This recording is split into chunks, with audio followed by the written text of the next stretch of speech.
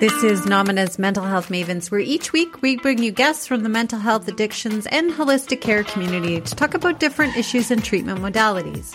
Now, guest opinions are their own, and some content might be triggering. With that, today's guests is Dan and Lisa Kelko, who are both clinical directors at Nomina, registered sex therapists, relationship counselors, and married. And they are the perfect ones to talk with us about the Gottman method for couples therapy and the 4 Horsemen of the Apocalypse. They give us some really great advice based on what the relationship masters do and what the relationship disasters do. So let's welcome Lisa and Dan.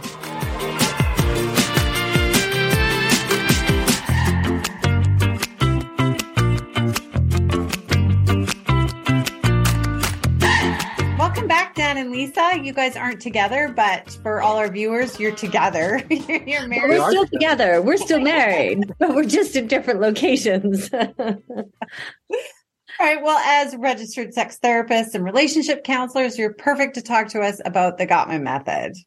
Dan, maybe you can start off because I like what you said off camera, masters and disasters. Yeah. So one of the things that's great about the Gottman method is that there's some actual tangible things that couples can look out for and do in terms of helping their relationship or strengthening. Every relationship can be strengthened. Some relationships need to be repaired. And the Gottman method is really great about offering you kind of really notable things to look out for and things to do in order to try to help repair or strengthen that relationship. And so when I alluded to the masters and the disasters, the Gottmans did a lot of research on their couples therapy. They literally watched people for years. They would bring them into a department that had cameras, and they would watch these people for 24 hours, and they would break down their behaviors and how the body language and the words that they used. And they created 2 categories. There would be the relationship masters, those people who would do well. And those people were predicted to stay together. And the research shows that something like 90% of them did stay together. And then there was the relationship disasters. And those are the ones that didn't stay together. And there's a bunch of very definite behavioral stuff that you can observe in both groups that can predict with a really high rate of accuracy who's going to be a master and who's going to be a disaster. I think I saw something about this because I know with my first marriage, disaster, but we had a lack of respect, and that you could see that, and the therapist could see that in the counseling. But so what are some of those red flags? So the Gottmans just kind of categorized it. So I'll talk about the disasters and Lisa can talk about the masters. And so they have a lot of really nice terminology for that. And so what they said was the things that the disasters would do is called the 4 Horsemen of the Apocalypse. So very kind of scary imagery there. But there are 4 things that they noticed that all of the couples that broke apart after a certain amount of time did.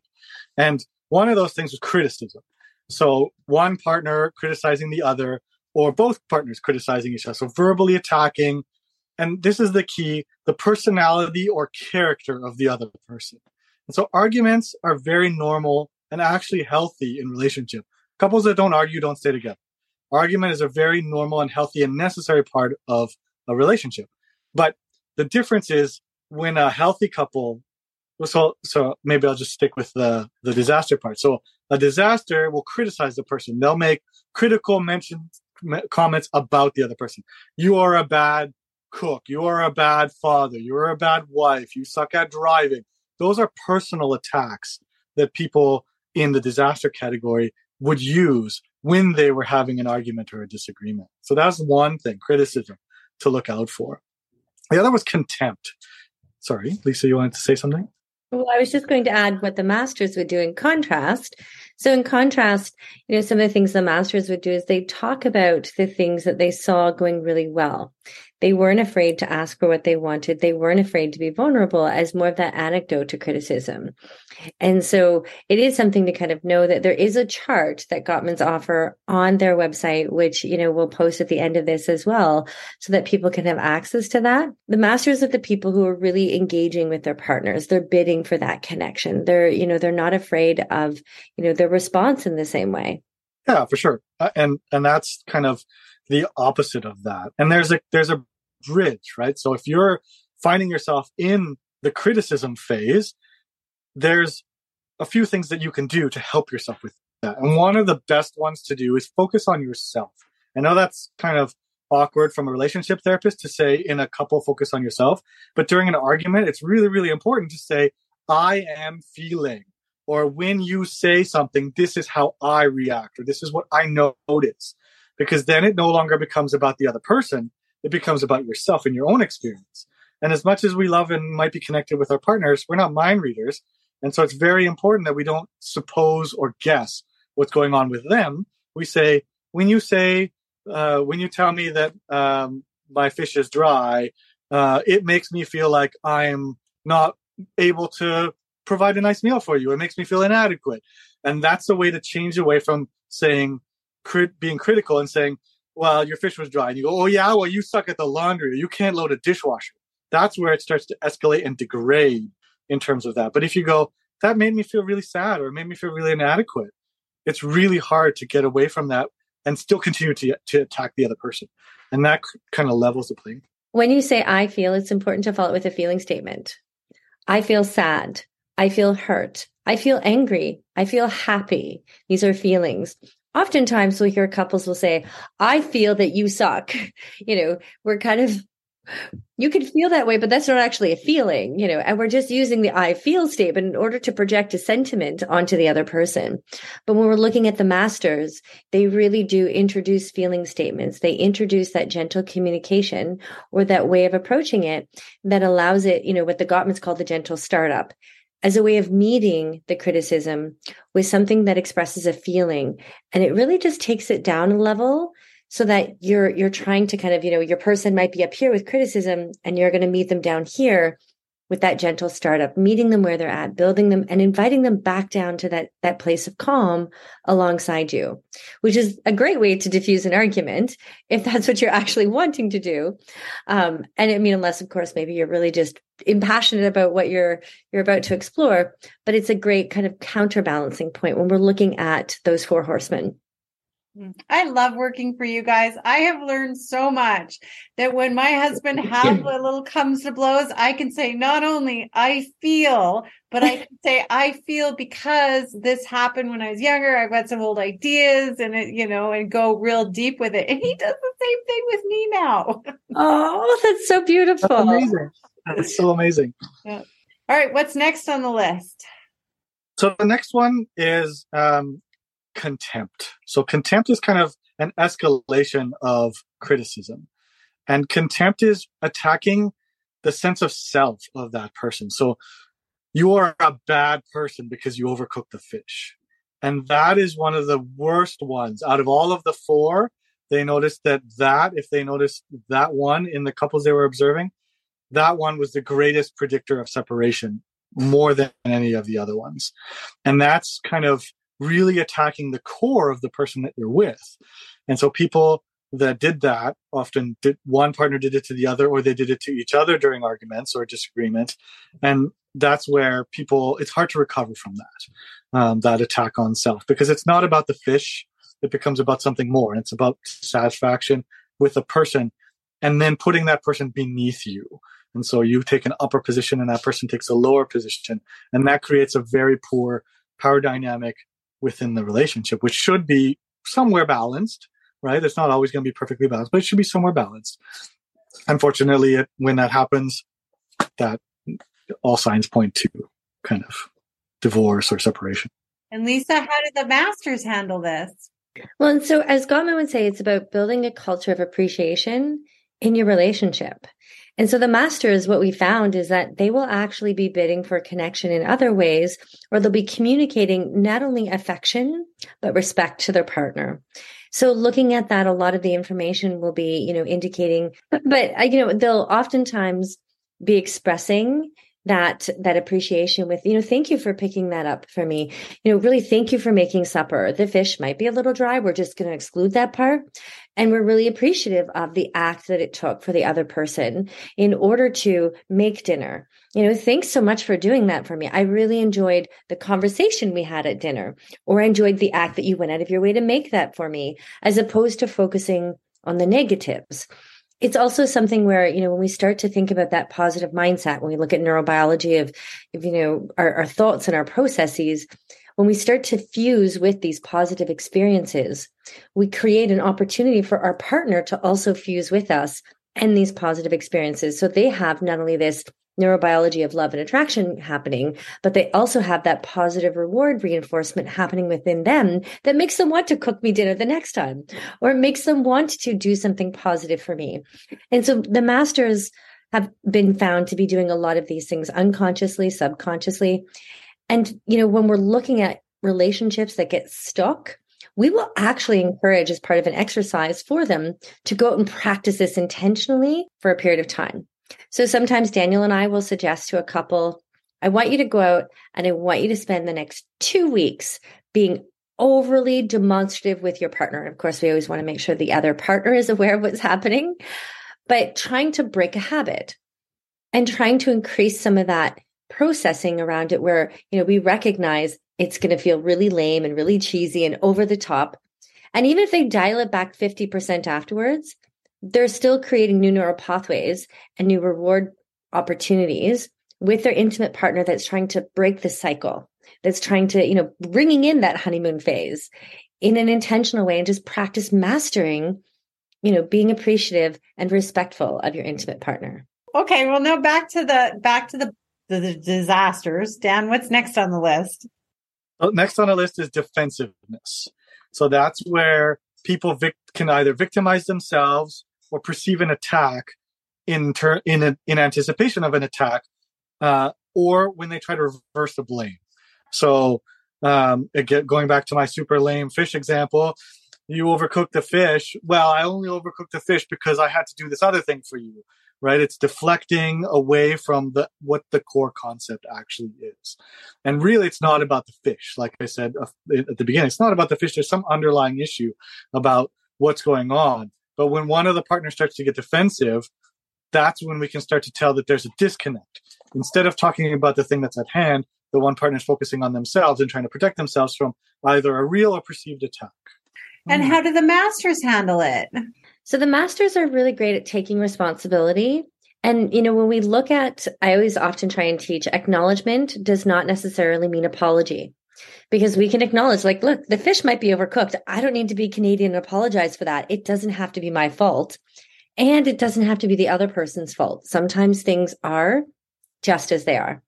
But the masters do a great job in terms of accepting responsibility, even if it's just for a small part, in what they may have done or misstepped in creating the hurt feelings. So again, acknowledgement doesn't need to be apology for our partner's behavior. I'm not going to apologize that he overcooked the fish. It happened.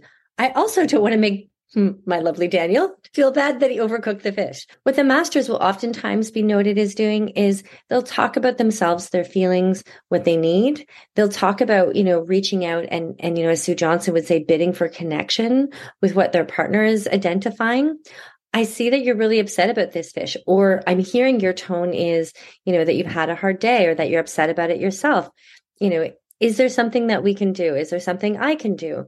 Or, maybe maybe I did distract, with the fish. Maybe I did distract when somebody was cooking and say, you're right. I did. And I'm sorry that happened. And I'm appreciative that you made me this. And how can we kind of turn towards or make it, a good supper? And, just really acknowledging what the other person's efforts were, what was happening in the room, really bringing that in. The other thing that the masters do really great is they recognize their own tone, because tone matters.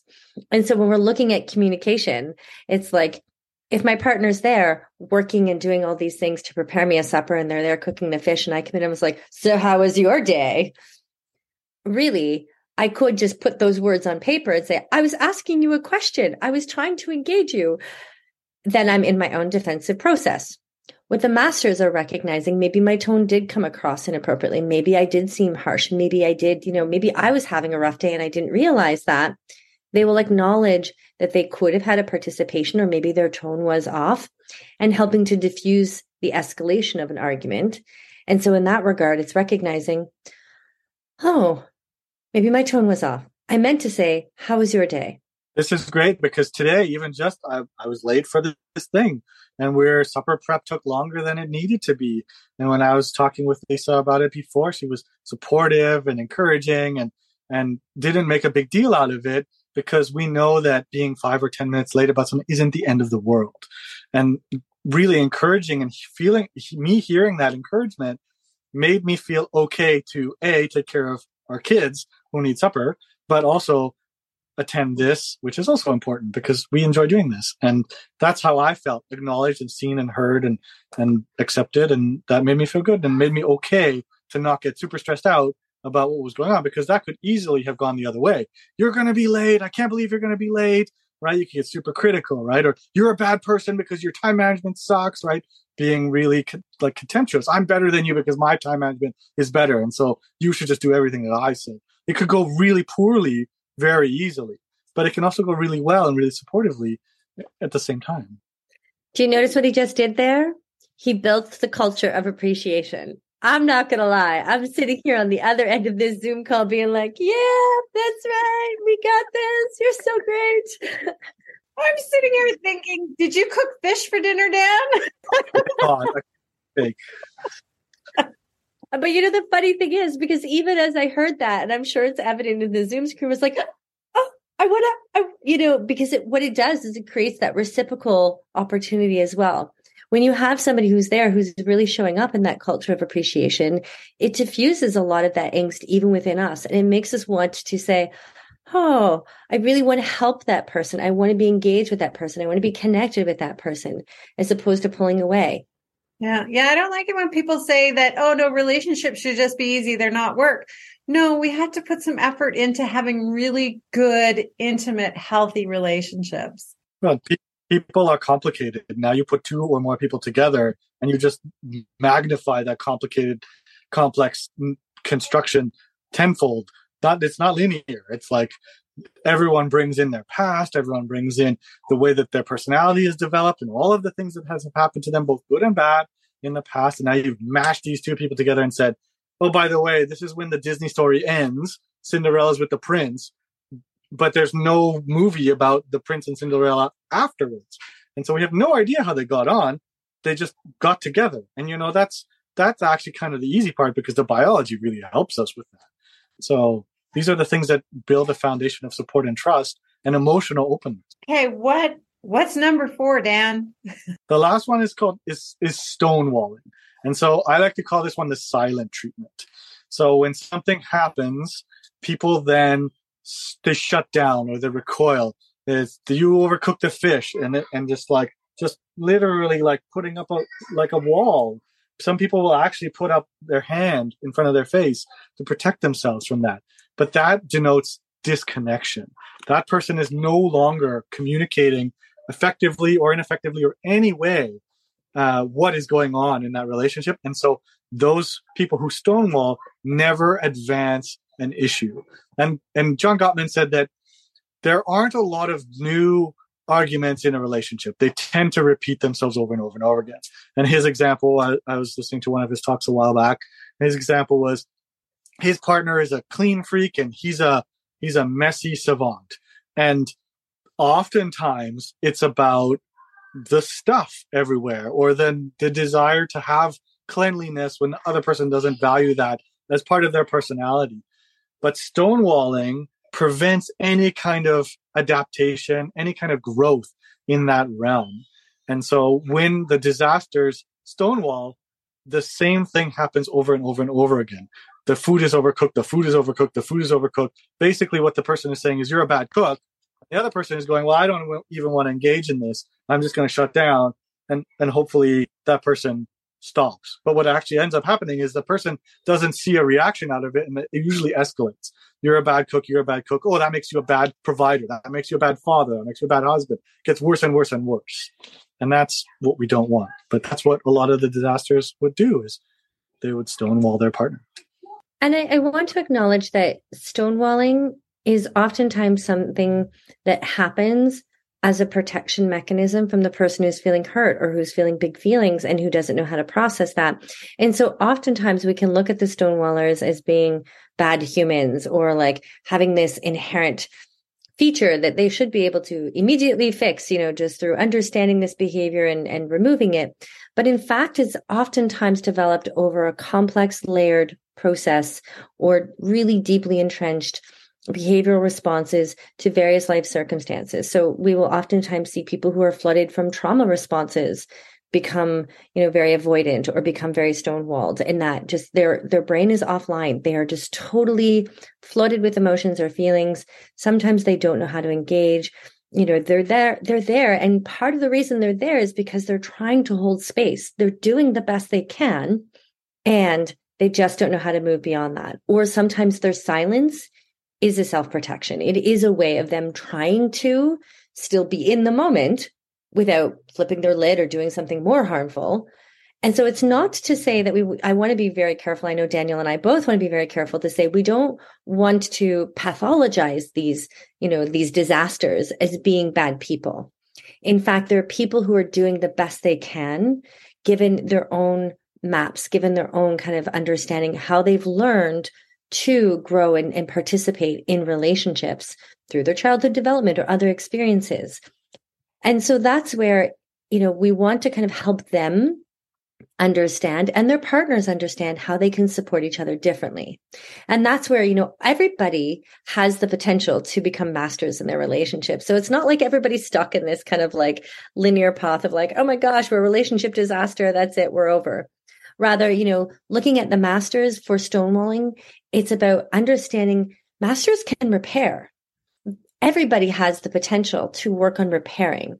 It's that how do we start to master trying something different? And that means we have to recognize what we're doing and then start to practice something else. And so once we can start to have that conversation, we can recognize what's happening. Oh my gosh, my partner's stonewalled, or I'm stonewalling. How do I want to diffuse that? And so the antidote to stonewalling is really about just trying to find ways to self-soothe.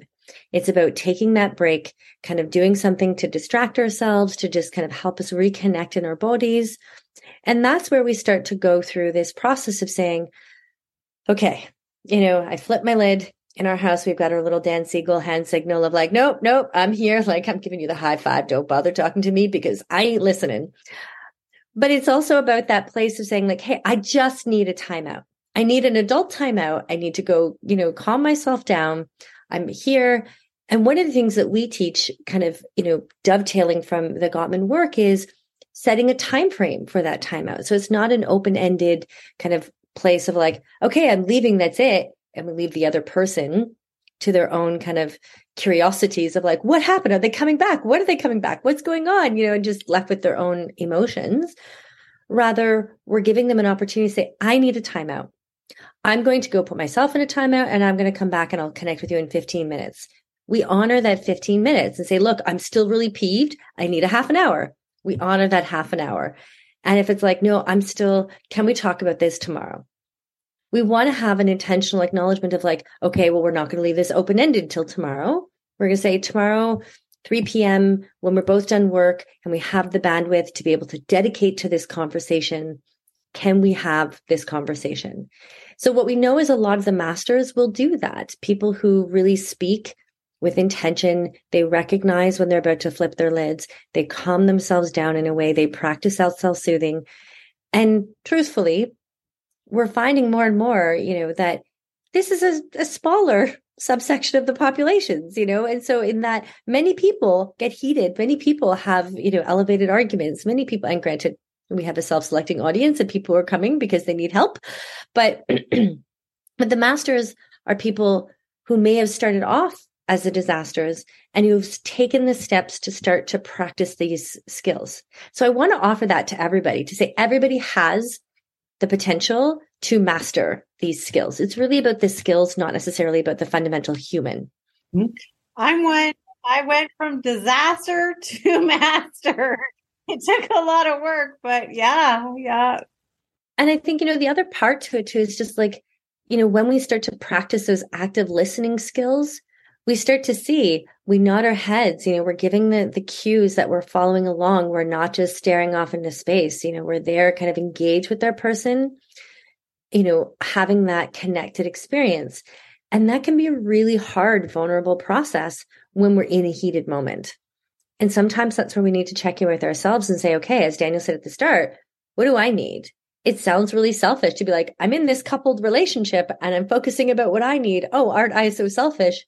No, you're human. And that's actually what's going to give you the greatest strength as a fellow human in a coupled relationship. It's looking at for what are your needs as well. The oxygen mask descends, put on your own life mask first. That's what we want to teach our couples to do as well. One tip that I want to leave people with, and anyone can do this, and like Lisa said, it can be in any type of relationship. And I would challenge people to do it in all of their relationships, is spend 2 weeks when you interact with people, starting off and asking as many questions as you can. We don't tend to ask questions about people. We tend to listen to another person talk and then figure out how we can add to that by making statements. But instead, if you ask questions of your partner, of your friend, of your brother, of your mother, of your coworker, and you ask a lot of questions, I think you'll notice how that relationship will change, because being inquisitive about another person creates inquisitive nature on the return, and that creates closeness and connection. And it also improves communication. So just ask questions. Just start asking people questions. And not just how is the weather, but obviously you have to tailor this to the person you're talking to. Don't just randomly talk to the person on the bus and ask them how their trauma was when they were young. But just start asking questions about how they are and what they're doing and what they like to do and what they're planning on doing and what their plans are. These are all safe questions that you can ask people, even at work. Hey, what do you want to do when you retire? Great advice. Anything else that you guys want to add before we wrap up? Yeah, I did want to add. So one of the things that we notice in the masters group, and then conversely in the disasters group, is these two things called positive sentiment override and negative sentiment override. And the way I like to describe these, they're kind of like reservoirs. And so when you have a positive sentiment override for your partner, and you're doing your thing, and that means you've got a lot of really good relationship, it kind of gets you through. Your partner comes in and they are upset about work or traffic or something's not good, and they lash out. And that lashing out comes towards, let's say, me. I'm able to use that reservoir of positive sentiment override and go, hey, she's just probably having a bad day, or something must have happened, and I'm going to give her a few minutes to calm down, think about what's going on, and then I'm going to see what I can do about it, if I can help in any way, or if there's just some support that is needed. But that sentiment override, the positive sentiment override, insulates me because it's not about me. I don't take it personally, but I have this huge reservoir, hopefully, of previous experiences that go, it's not about me, and it's not about her, it's about something else. And I'm going to just try to hold space for that. And it doesn't result in an argument, because it very well could. The disasters, on the other hand, have a negative sentiment override. And so even a positive thing that could be said, like in a joking way or in a lighthearted way, now becomes perceived as an attack. Like, oh, I see you managed to miss the laundry hamper again, right? In a funny way, right? Or in like a kind of a jesting way, or even something like, hey, let's go upstate and see your parents or something.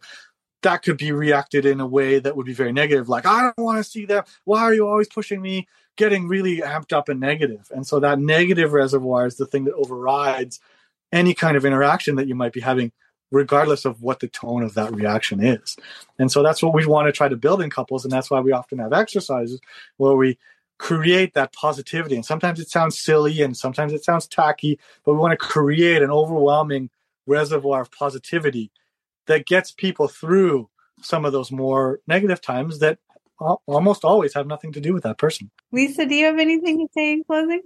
I do. I mean, one of the things I wanted to kind of acknowledge is that although Gottman's work specifically is kind of more hallmarked based on its pioneering evidence around work with couples, it really is a roadmap and an opportunity for work in any relationships, and so really the focus of Gottman's work is about disarming conflict in verbal communication and, just creating that culture and that understanding of empathy and respect within a relationship. So I really want to just acknowledge that this does not necessarily need to just apply to your intimate coupling. This can be across any relationship, whether it be with a parent-child, whether it be with, a person at work, whether it be in any sort of, other sort of sphere. And taking that, as Daniel was saying, that positive and negative kind of, reservoir that can happen. One of the things that we try and teach more globally within our work in relationship rescues and communication building is approaching things with a generous assumption. So even if you don't have that reservoir of knowledge about a person, or you haven't had those opportunities to get those positive experiences, to have that overriding sense, when we're looking at using these principles across all relationships, we can just start with a generous assumption that people are doing the best that they can. Hey, maybe they are having a hard day. Maybe this isn't about me. Maybe I can ask the direct question. Is there something that I've done? Is there something about me? Maybe I just want to kind of take that curious empathy or that kind of opportunity to just do some guided, gentle exploration around it with that generous assumption that maybe they're just having a hard day. Maybe it's not about me, and allowing for that just to be. And it's amazing how much that can shift the culture of relationships, because at the end of the day, what we believe is human beings want to connect and they want to attach. And there's so many things happening in life right now that are really preventing them from having the fundamental skills and opportunities and resources to do so. So taking these principles and using them across all relationships and just seeing what happens, whether it be queer, straight, bi-curious, partnered, coupled, friendships, workplace settings, just try some of these tips and, seeing what it's like. Thank you, guys.